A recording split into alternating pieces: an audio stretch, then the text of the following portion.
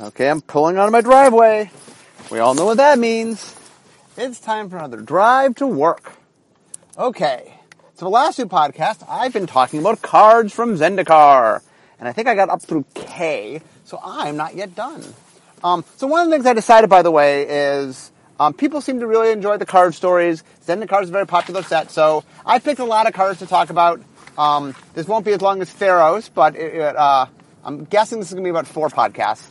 Maybe 5, but I'm going to try to get it done in 4. So anyway, let's get on to L, Landbind Ritual. So Landbind Ritual is a sorcery, costs 3 white and a white, and you gain 2 life per plane. So why do I bring this one up? Well, I bring up stuff when I remember things I want to talk about. So this was a cycle. There was a cycle of cards that were all in uncommon, and they all were spells that did something and counted the number of basic land you had. So let me talk about why we made this. And I think this got added in during development. I don't think we had it in design. One of the things design did do was we wanted to push a monocolored agenda in that we had just followed Shards of Alara. Shards of Alara was very much about multicolor, and so we like to shift the pendulum, swing the pendulum, as you say.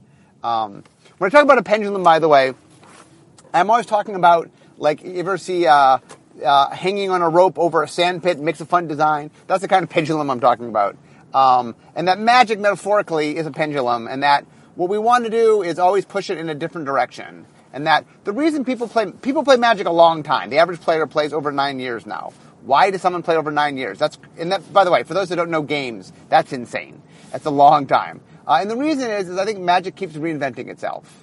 You know, that at some time you might get bored of a normal game because you've done everything that you normally do and you just kind of get bored. But Magic just keeps changing, and so the reason you don't get bored is, well, on some level, each year it's like a different game from the year before. You know, or every time a set comes out, it shifts. And so one of the things we're very conscious of when we're making blocks is saying, what did we do last block? Well, let's make sure we do something different. So last block was all about multicolor, you know, and this block was like, well, you know, not that we can't have some synergies with last block and not that you can't play more than one color, but you know what? We're going to give you some things that allow you to play monocolor, and we allow you to even draft monocolor. And so this uncommon cycle was something to kind of tempt you that says, okay, if you play monocolor, this is pretty strong, and it's probably going to float to you because unless there's 2 people playing the same monocolor deck, you'll get this card most likely because you'll value it way more than anybody else at the table. So anyway, this cycle was done as a way to help encourage that. There's a lot of other things we did to encourage it, but there was clearly a monocolor agenda at hand in this set. Next, Lava Ball Trap, another trap. So it costs 6 red and a red. It's an instant trap. If opponent has 2 lands enter the battlefield in one turn, you, instead of paying 6 red, you can play 3 red. And then what it does is it destroys 2 lands, and it does 4 damage to all creatures. So the idea was, I've been talking all about all these different ways you can get lands into play. You know, all these different rampant growthing things. And so one of the things that's neat is we gave you a lot of tools to get multiple lands in play at one turn. That's something that the set enables you to do. Well, if we're going to do traps, part of what traps wanted to be, so I talked a little bit about the making of the traps last time, but I didn't talk philosophically about the making of traps. The goal for traps was we wanted it to be something where your opponent did something a little out of the ordinary. It didn't want to be like, oh, you played a creature trapped. Well, you play creatures all the time, you know. And so we wanted to say to people, as you learn the traps, you're like, well, there's certain things you can do in this environment that could come back to haunt you. And one was playing 2 lands on a turn. Now, there's plenty of reasons to play 2 land on a turn, so people are encouraged to do so. And this trap is a rare thing. It's not something that shows up much. But it was a nice little tension that occasionally, when your opponent goes, ha-ha, I get my second land, you go, ha-ha, Lava Ball Trap.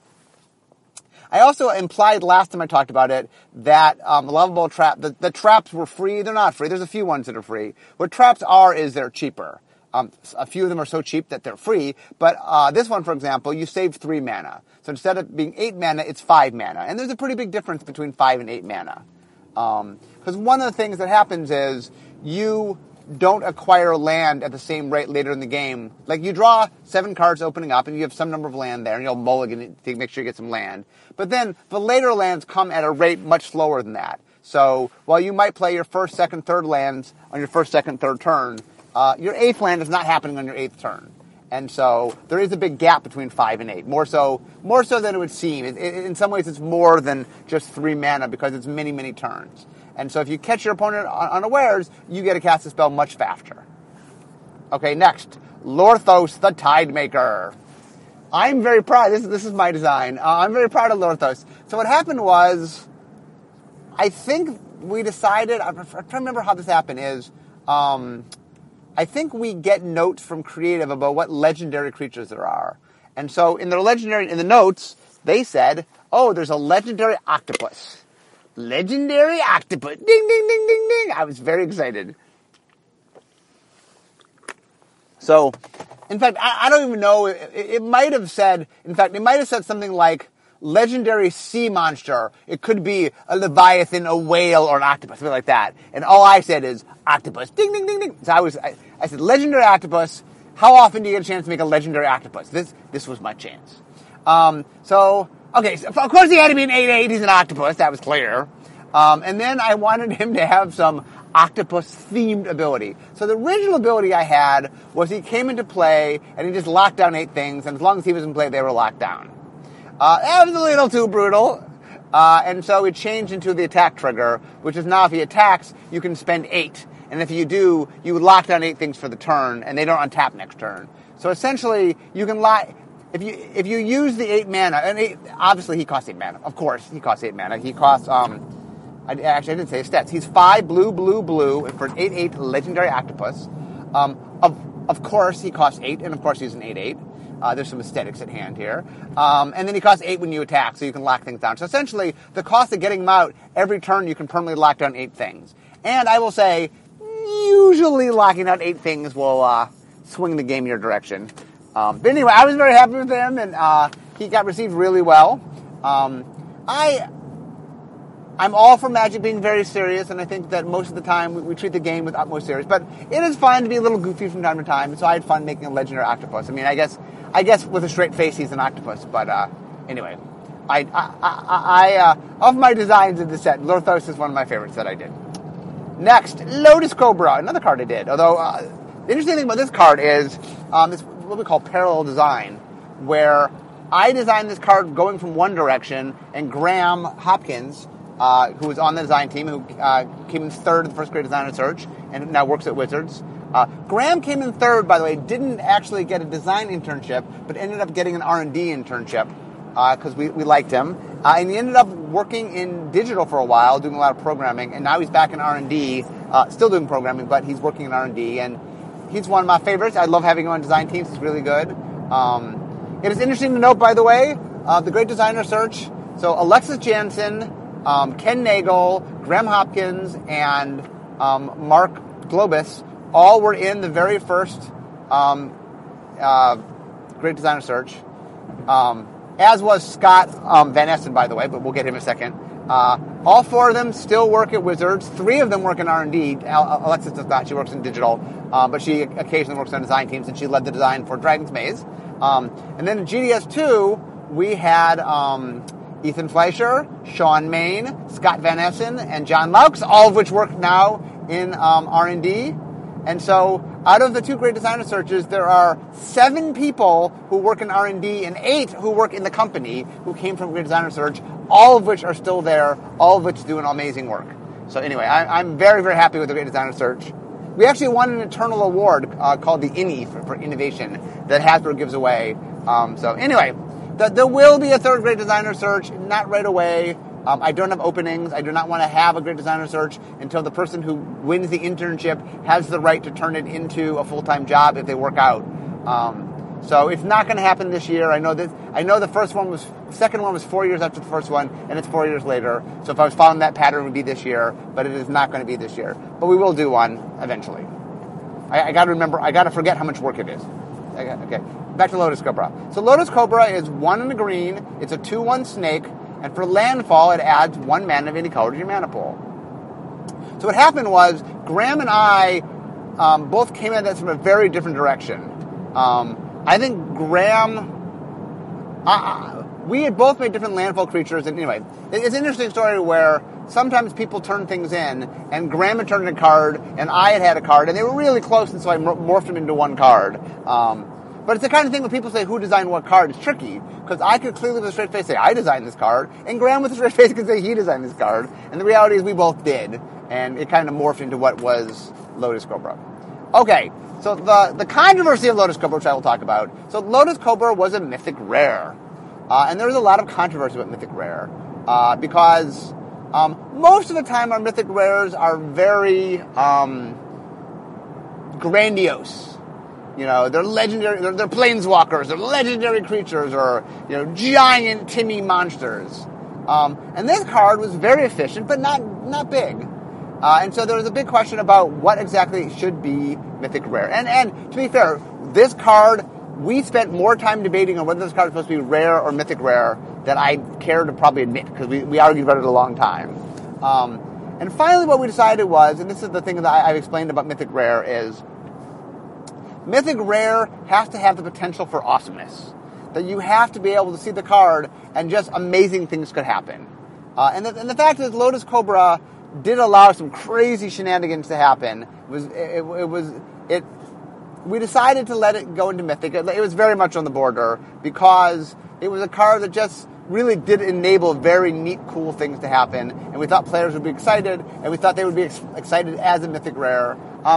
We were, I don't know, part wrong in that. I mean, people did like it because the card ended to be very good, but we got a lot of grumbling about being mythic rare, and it's something we're constantly arguing about what exactly feels mythic rare. We want mythic rare to have a certain sense to it that when you see it, you go, ooh, that's a mythic rare. And Lotus Cobra definitely was on the cusp, and so I want you to know that it wasn't like without thought that it ended up in mythic rare. We did spend a lot of time on it, and there was a lot of arguing, and a lot of R&D members thought it should be rare. I might have been among those. But anyway, okay, Mark of Mutiny. So Mark of Mutiny is a sorcery for 2 and a red. You get to steal a creature, untap and steal a creature. You get it until end of turn, and you put a +1/+1 counter on it. So this is basically a Threaten variant. Threaten is a red spell that you steal opponent's creature, untap and attack. Threaten, and this ability long ago used to be in blue, and blue does it occasionally.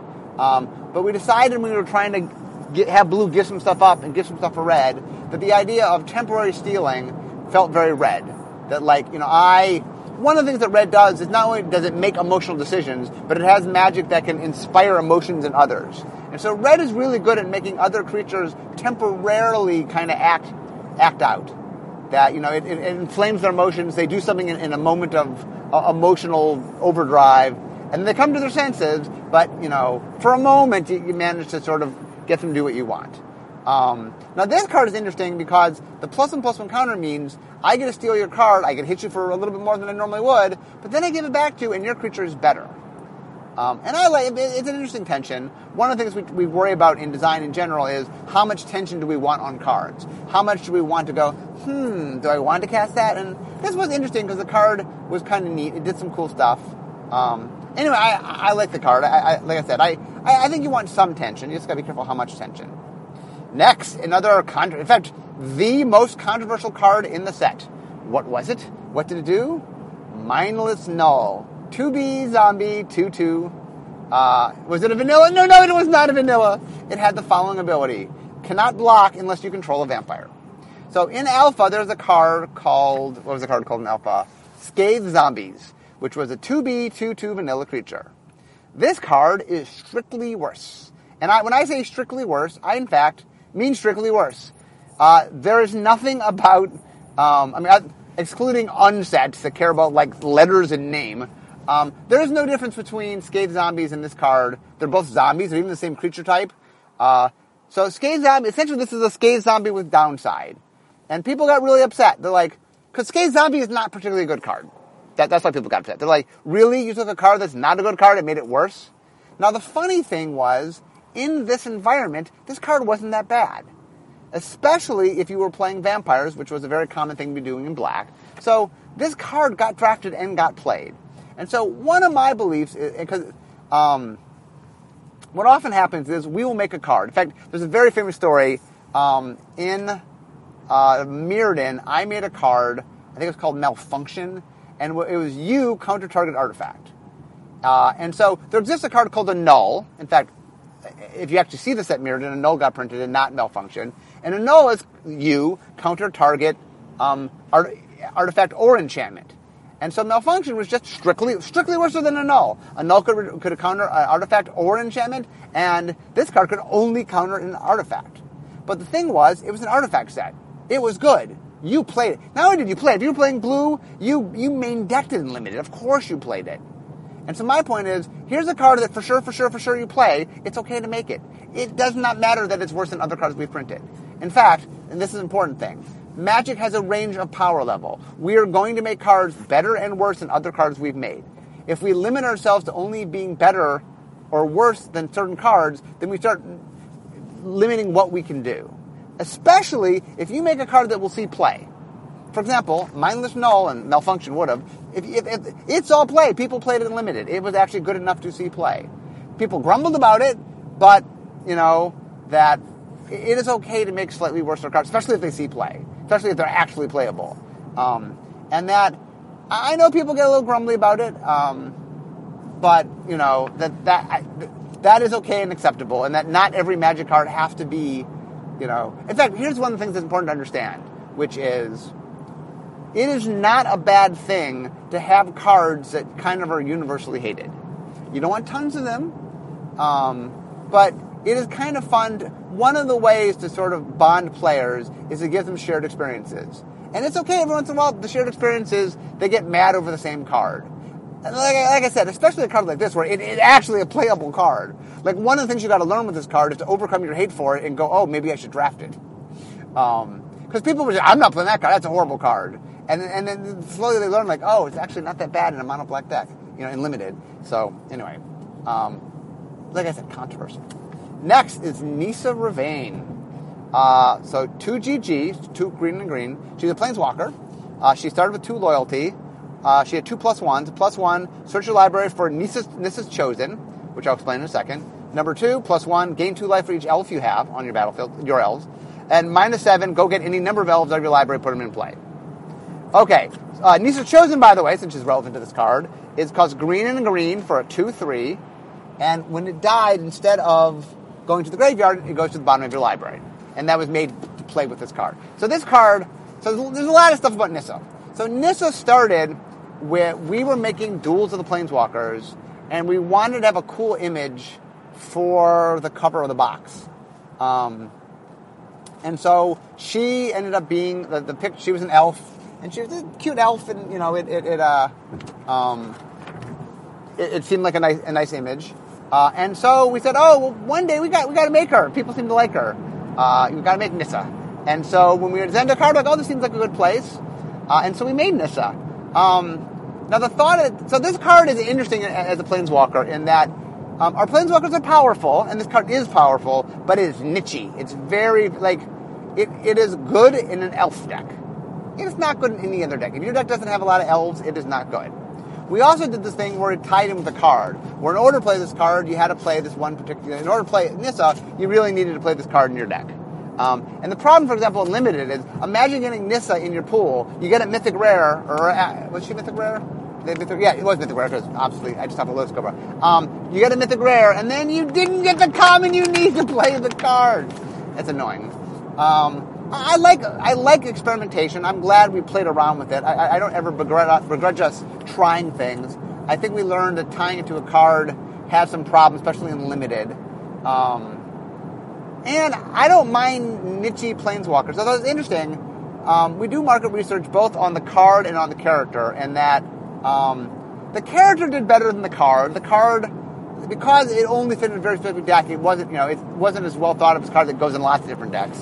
And so one of the things, obviously I've hinted at this, when we recently released, Funko is making a series of dolls, and they released, there's 6 of them in the little, I forget what they call it, the little mini ones with the big heads, and one of them is Nissa Revane. And people are like, Nissa Revane? And I said on my blog, I said, yeah, we've got some plans for Nissa Revane.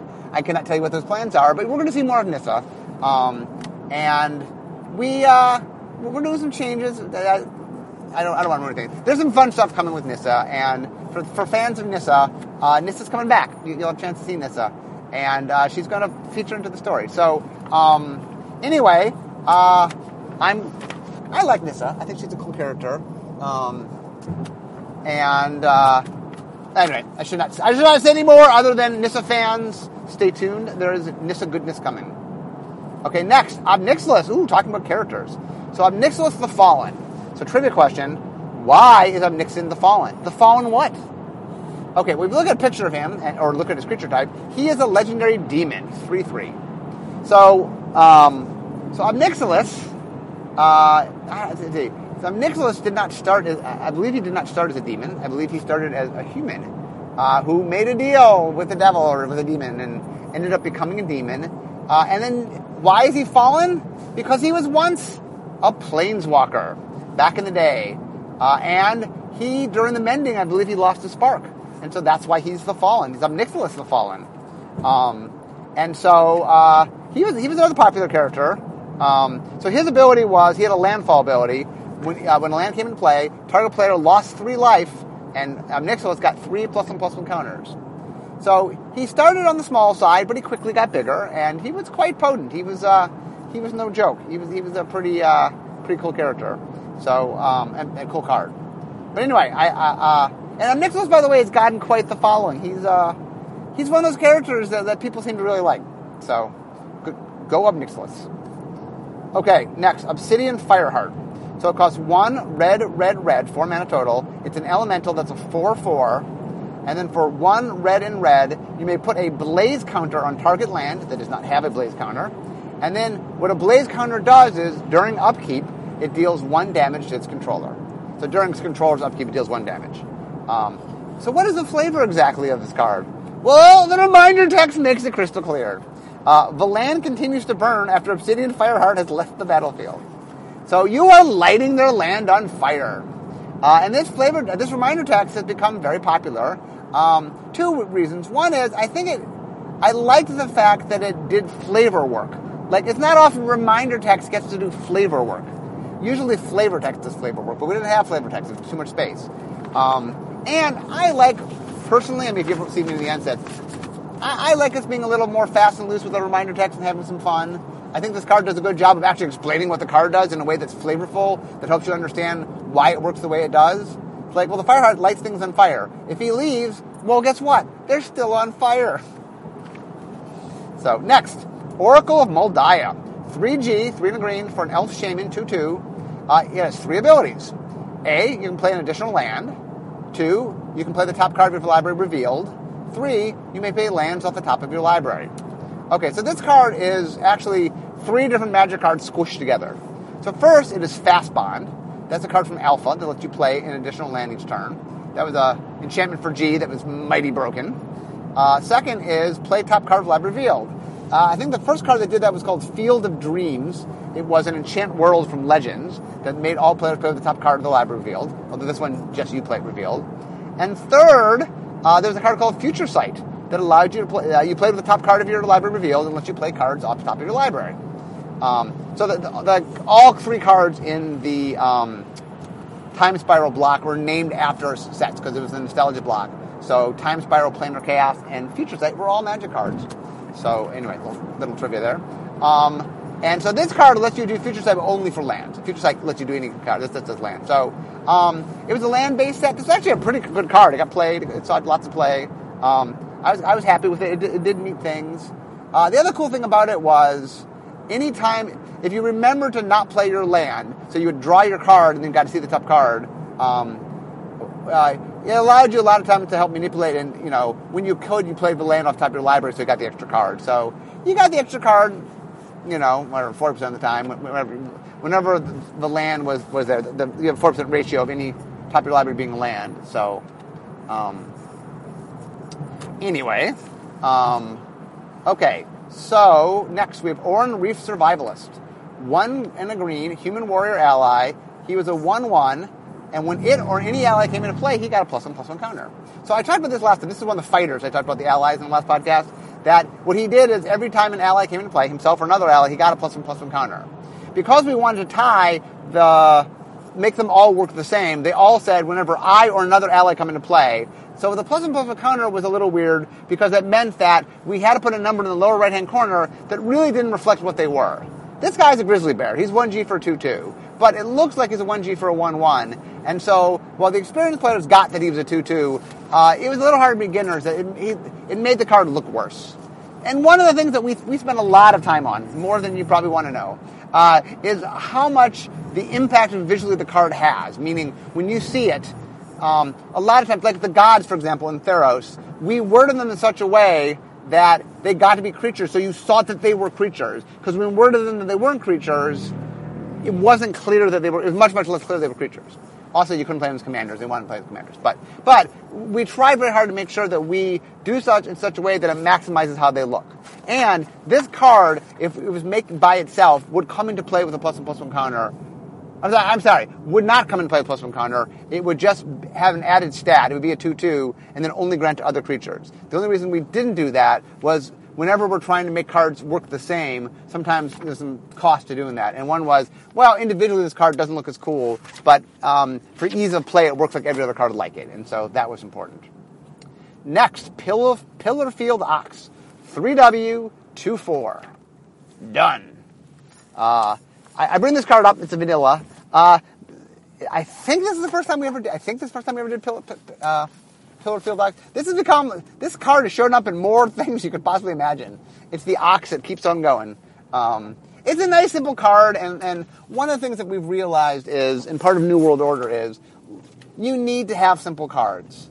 That, if every card is just doing lots of things, it gets overwhelming, and that there's a nice mental breather, even whether people are aware of it or not, that sometimes when you draw a card and it's just vanilla, deep inside, maybe you're not even aware you do this, you let out a little sigh, like, okay, for one turn, I don't have to process so hard this one turn.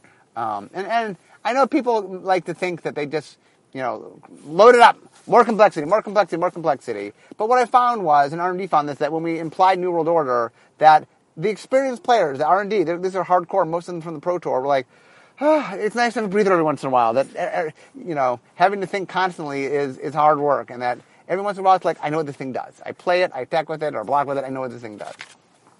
Next, Plated Geopede. So, Aaron, from time to time, in organized play, we make these giant cards. We do this thing called Massive Magic at events where people, well, usually like Richard Garfield and I did this at the Worlds in Japan, where we were playing with Scars of Mirrodin. I was Phyrexians and he was the Mirrans. We'll do this thing where we play with these giant magic cards, and usually two celebrities, pros or somebody, are playing, and then we get the audience to help, and each card is represented by a different audience member. And anyway, we can make these giant cards. We use them for organized play. So Aaron was making some to sort of decorate the pit, and it was around Zendikar, right after Zendikar. So he wanted to make a card to give to me, so he gave me Plated Geopede. And the reason he gave me Plated Geopede is I had done Zendikar was my set, and obviously the biggest part of it was landfall. And he said, well, let me just give Mark an awesome landfall card. So he gave me Plated Geopede, which is pretty cool. The funny thing about this card was that when I originally turned this card in, Henry Stern... So what happened was the first part of development was done by Henry Stern, and the second part was led by Devin Lowe. And when I first turned this in, Henry was in charge of the set. I turned this in as a cycle that all got +1/+1. And Henry felt that we could push it a little more, and he changed them to +2/+2. And that did push them. They were very, very good. Plated Geopede especially was probably the most constructed, although the white one, the cat saw constructed. In fact, most of them probably saw something constructed, but I think the red and white one were the strongest. Or the one in the decks that most likely wanted to have the weenie strategies. So, this card, the one thing about Landfall that's interesting is Landfall ended up making a more aggressive environment than I had intended. When we made Landfall, our intent wasn't to make things fast. But cards like Plated Geopede really did push toward a very fast environment. And probably if you ask me my one regret about Zendikar, I don't have a lot of regrets about Zendikar because I'm really happy with how it came out, was I wish the limited environment had been a touch slower. I think we pushed things a little too much. And like I said, it was a combination not just of the design. I think Landfall pushed in that direction, but I think that we also were aggressive with it. And so I wish Zendikar hadn't been quite as fast. It was a little too fast for my taste. Next, Punishing Fire. So Punishing Fire is an instant for 1 and a red. It's basically a shock. It does 2 damage to target creature or player. But, it's a little rider. Whenever the opponent gains life, you can pay 2 life to get it back. So, this is a rare card. This is a build around me card. It says, okay, actually, it's both a build around me and a sideboard card. It's a sideboard card in that if I go up against a deck that has life gain, well, this is a nice sideboard card against that because it allows me to continually do damage to them, and maybe I can offset a lot of life gain. If I'm building around it, I could go, oh, well, how can I make my opponent gain life in a way for me to get this back? And there are different ways, depending on the format you're playing, where sometimes you give your opponent life because you get a benefit for you giving them life. Sometimes you're giving everybody life. Anyway, there's different ways to build around it. So it's a neat card in that it both is a sideboard card and it's a build around me card, which I think is cool. And I like individual cards like this. I mean, this is a good example of a card that it doesn't have a lot to do with the environment. I mean, there were things like the lands that gave you life when they came into play, and this interacted with them. But more often than not, that really what I liked about this card, what I like in general is I like stuff making sense for the set it's in. I definitely want to make sure that all the cards that only make sense in the set get made. But it is fun to have just fun, cool, random cards that do neat things that aren't super tied. I think sometimes you can be careful about not making everything so tied that you don't have a chance for just fun things to happen. And I think Punishing Fire is one of those things. So, okay, I'm going to do one last card. I'm actually parked, but I'm going to do one last card because I'm going to finish off the peas. I'm in the peas. Although, actually, I'm over. Okay, maybe I'll have to save it for next time. So next time, I want to start with Pyromancer's Ascension. The reason I'm not going to do it now is there's a lot to say about it. So I talked a little bit about the quest last time. So next time, I'm going to talk about some quests. So anyway, thank you for joining me for part 3 of Zendikar cards, or Zendikards, if you will. So as always, I very much love talking about Magic, and especially talking about Zendikar. But even more, I like making magic. So I gotta go. So I'll talk to you guys next time. Bye-bye.